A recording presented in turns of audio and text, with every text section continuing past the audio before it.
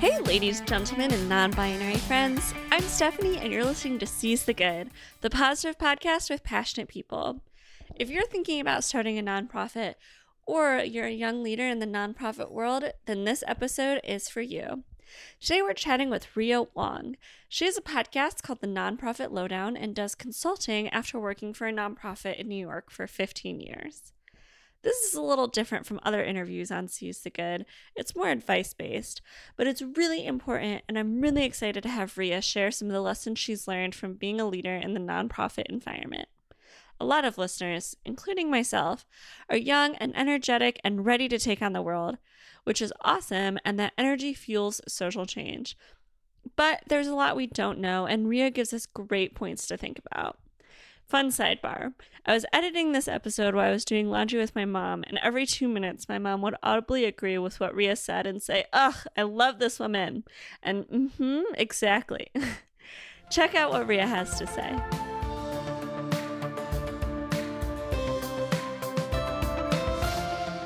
Yay, okay. All right, Ria, thank you so much for being on Seize the Good today. Stephanie, it's such a pleasure. Thank you so much for having me.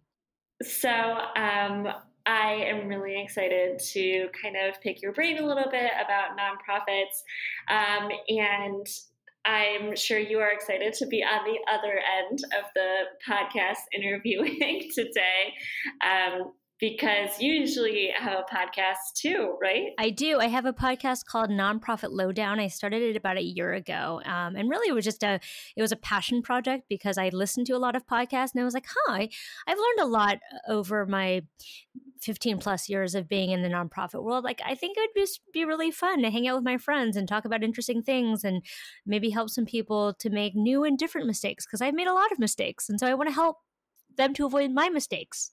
Make your own mistakes. I love that. I love the new and different mistakes. Yeah, that's awesome. So 15 years is a long time. Why have you dedicated your career to serving nonprofits? Yeah, that's a good question. So initially, I didn't necessarily know that I was going to do that. So I actually initially started my career in journalism in the early 2000s. And then I was like, wait, I think this print journalism thing looks like it might not have quite so much of a future, because I think this internet thing is probably not going away. And so I actually kind of started as an accidental nonprofit person. So I started with a nonprofit in San Francisco, and actually I started as a program assistant at an organization that I had been part of as a middle school student. And then after 3 years there, I mean, sort of what happens in nonprofit is you stick around long enough and you get promoted because you're the only one there. So at the age of like 24, I was running a national teacher recruitment campaign. I didn't know how to do any of it. So I think the overriding theme of my life has been like, yeah, I'll figure it out. I love that. Yeah. I'm 24 right now, and I can't imagine running anything national. Yeah, so props to you. Well, it wasn't by design. It was just sort of like last one standing. Yeah. And then at the time, so I grew up in San Francisco, and I was just like, I could feel myself starting to become a little bit settled, and I could feel the inertia setting. And I was like, no, I'm not going to be one of those people. So I ended up coming to New York to be the executive director of the nonprofit called Breakthrough New York. And I intended it to be a 3-year stint in New York, and that was 14 years ago. Life is a funny way of changing your plans. Yeah, for real.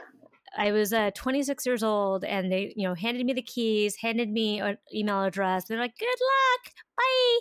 And so my first Google search was how to be an executive director, and then my second Google search was how to fundraise. So when I first started there, I wasn't quite the founding executive director, but close to it. And we were about a $200,000 a year organization serving about 60 kids and 2.5 people in a broom closet. Wow. Yeah. By the time I left, we had 3 sites in New York. We were serving over 500 kids for 10 years.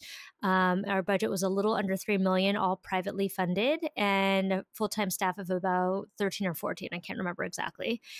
And then so that was December 2017. I left after 12 and a half years of like loving the work. But after 12 and a half years, I just felt like, okay, I've done what I set out to do.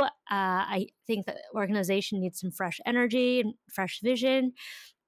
And again, maybe there's a theme in my life. I started consulting by accident. I took some time off to try to figure out what the next thing was for me. And I had friends in the nonprofit world who kind of hit me up and they're like, hey, here you have some free time. I have a project I need help with. And one thing led to another. And lo and behold, about a year and a half later, I am a full-time consultant. Wow. And how's that going for you? It's actually a ton of fun. I'm having a great time, mostly because I'm a little ADD. And so it's nice for me to have a bunch of different projects to work on. So I have some clients that are fundraising clients. I have clients that are kind of strategic advising clients. I have other clients that, um, let's see, what other clients, like clients that I help out with like talent management and staffing. I have other clients that I'm helping with growth strategies. So it's a lot of fun because my brain gets to think about a lot of different things. Yeah, that's cool. I love it. I am also a project-based kind of person, so I understand that mindset. Mm-hmm. So you've clearly learned a lot in all of your time at Breakthrough New York and from all of your experience consulting and podcasting. Yes. What you are like have so much expertise. What is something that you think people should know? About nonprofits or about life? Because I have lots of opinions about both. Whatever comes to your mind first. Well, it's interesting, Stephanie. I was literally just having a podcast interview this morning with a longtime executive director friend. And we were talking about mergers and acquisitions. But we were talking about the most valuable advice that we could give to our younger selves. And I would say the most valuable advice I could give to folks is to be very careful about the person that you marry or is your life partner, because I think that is the single biggest determinant of your success. And you want to find somebody who will be supportive of you. So, what I was saying my friend Daniel is that, being a nonprofit executive is totally all consuming.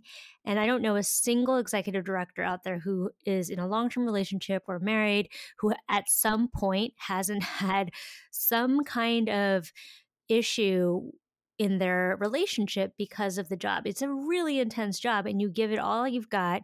And that doesn't leave a lot left over for your partner. And so I think it's really important, no matter what you do, whether it's nonprofit or otherwise, like find somebody who will help you go further than you could go yourself, because like life gets hard. And, especially in nonprofits, I used to say to my staff, like, you marry one of us, you marry all of us, because inevitably all of the significant others were also volunteering and also like delivering donuts on Saturday and also like hosting kids in their office and also like stuffing envelopes, right? So it's a full contact sport. But yeah, I think that's just like a general piece of life advice I would give to folks.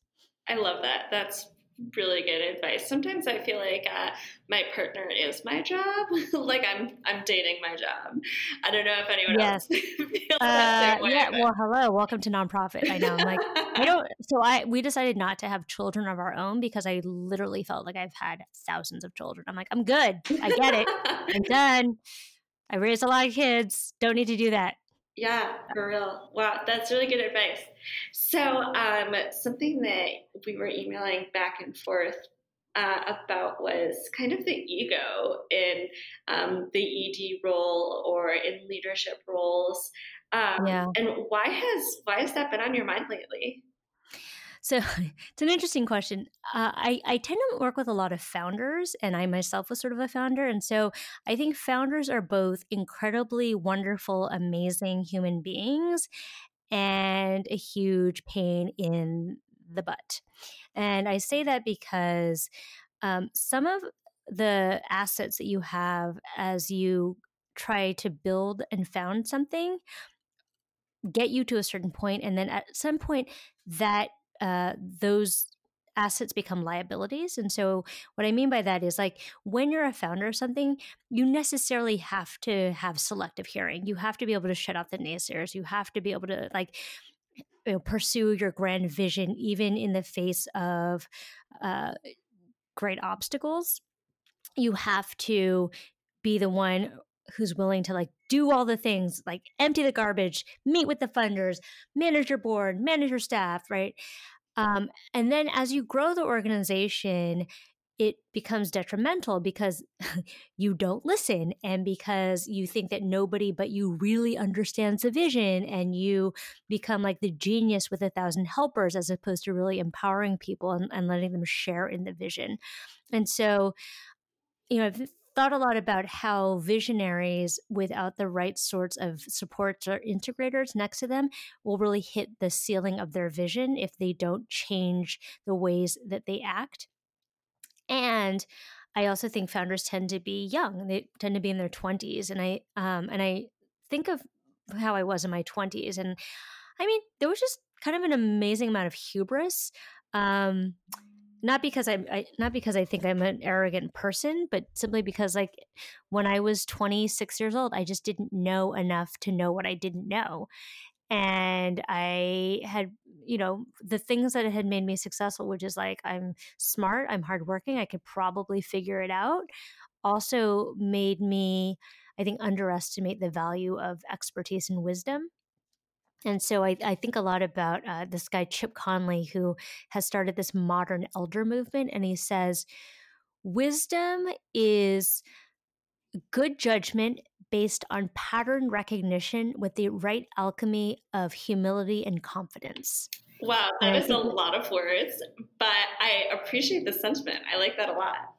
Yeah, it's good, right? But the thing is, when you're 26 or 24 or whatever, you just haven't seen enough life to be able to make judgment based on pattern recognition, because you just haven't seen enough patterns. And so I think part of it is just the folly of youth and being young and passionate and thinking that I knew everything. And then I think the other piece of it is being a founder. Like you really do have to have this deep vision, and the vision is you, right? It's deeply personal. And so often what I see with founders is that they have a hard time taking a step back and making sort of strategic decisions because it's so emotional for them. And I get it. Like the emotion is what made them successful, but I think sometimes the emotion is also what keeps them from making the most clear-eyed decisions. And so I don't know if you call that ego as much as it's about separating the self from the work. That's interesting. What would you say to someone who would say, but I feel like my emotion and myself like brings so much to my work, and that I work so hard because I've invested so much of myself in my work? Yeah, I mean, I think we all do, and especially a nonprofit, because you're certainly not paid necessarily enough to work as hard as we do. I think, like anything else, it can be a double-edged sword, right? Like on the one hand, certainly, I'm sure folks pour everything that they've got into the work because they believe so deeply in their mission and the purpose of what they're doing in the world, and that's wonderful. I think the flip side of that is that it can blind you to the reality of certain situations. And so in that case, I would say, yeah, be super passionate and be a visionary and pursue this mission with your whole heart, and be humble enough to be able to have good advisors around you that you actually listen to, who you believe can actually steer you in the right way. And so I think part of the ego piece is being humble enough to listen to people, even though you think that you know everything. Yeah, for sure. There are lots of smart people in the world, and lots of different ways to do things. So I was reading a blog on your website that was about, if you want to start a nonprofit, don't. And I was super intrigued by that because I work with a lot of nonprofits in my job. I live in Columbus, and there are like over 3,000 nonprofits in our city, which is a lot of nonprofits. And sometimes it's hard to get people to work together. Like there are a lot of people who are doing the exact same thing. And they would rather do their own thing than work together and build a new program or, you know, join forces. So, Oh, why yeah. do you think so many people want to start a nonprofit, and why do you think there's a lot of hesitation around supporting a nonprofit that already exists rather than starting your own? Yeah. I mean, again, so this is like the good and the bad, right? Like, I think as Americans, we have this great entrepreneurial spirit. And we, really believe in like the power of the individual to affect change. And that's a wonderful thing.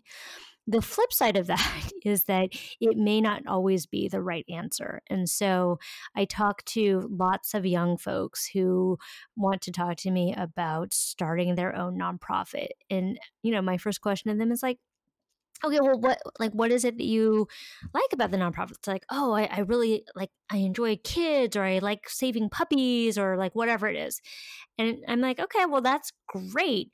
You realize that once you start a nonprofit, you will do less and less of that. And ironically, the more successful you are, the less of the thing that you love to do is what you get to do. Because the more successful you are, the more time you spend fundraising and managing your staff and managing your board. And so I think people just don't really understand the reality. It's like people get puppies and they think it's all like snuggles and puppy kisses, and they don't realize they're going to like pick up poop.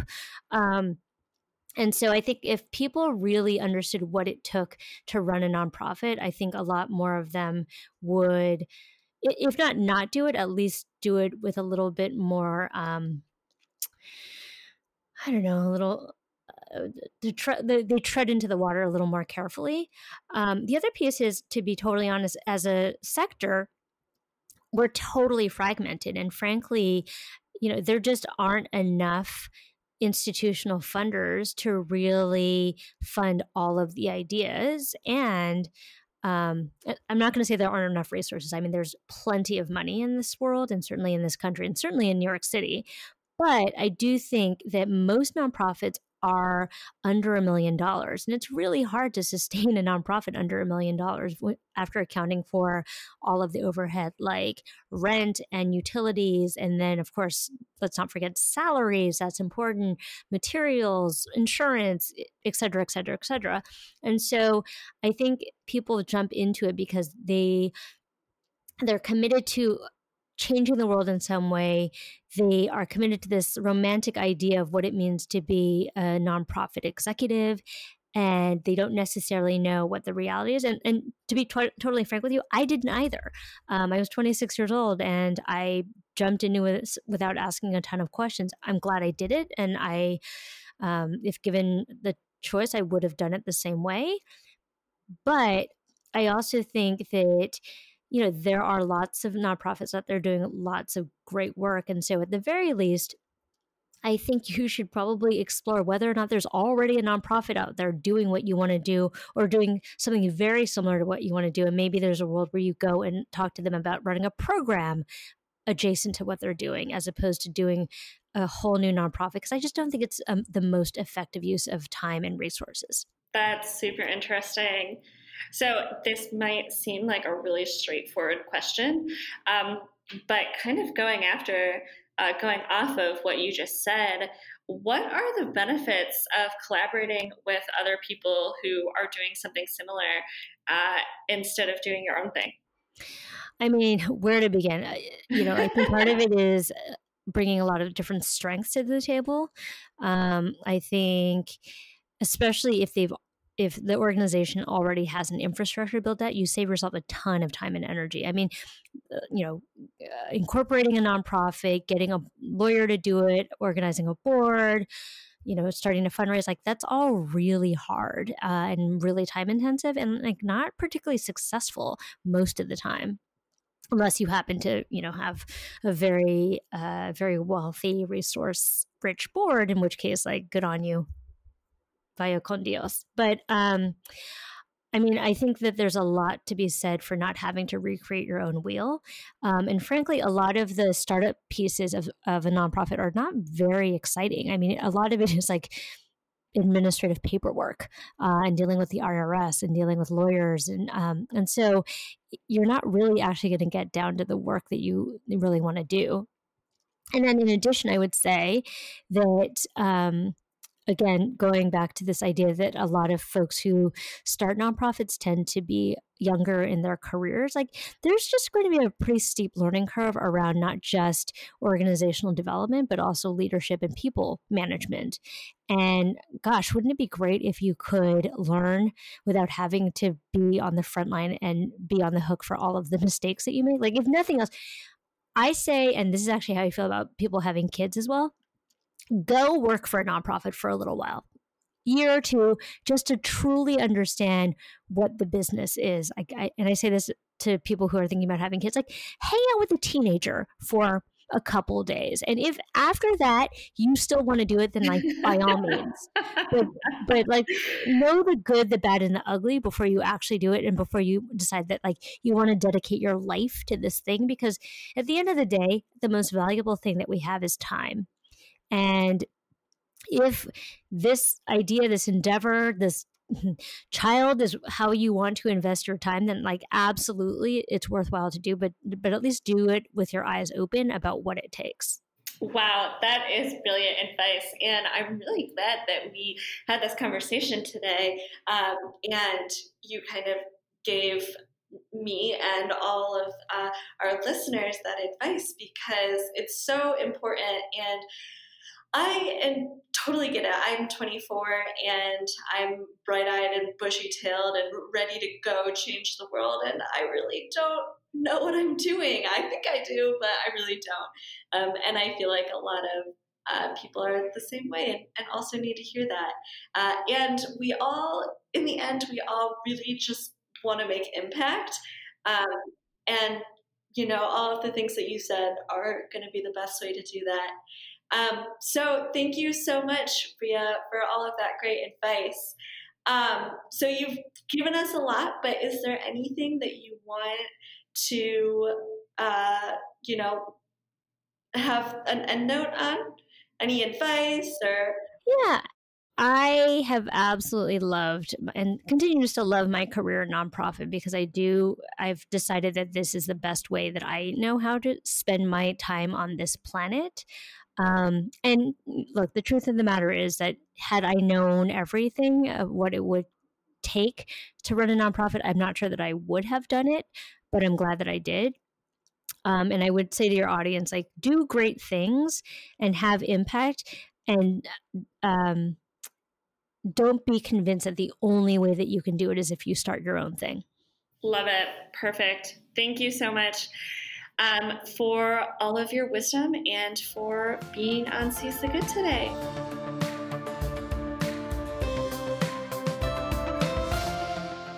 If you want more of Ria Wong and her awesome wisdom and adorable personality, check out the Nonprofit Lowdown podcast. Links are in the show notes. Next week, we're adding a permanent segment with Do-Gooder Media. Jamie, Do-Gooder CEO, and I will be sharing little stories of people doing good at the end of every episode. See you next week.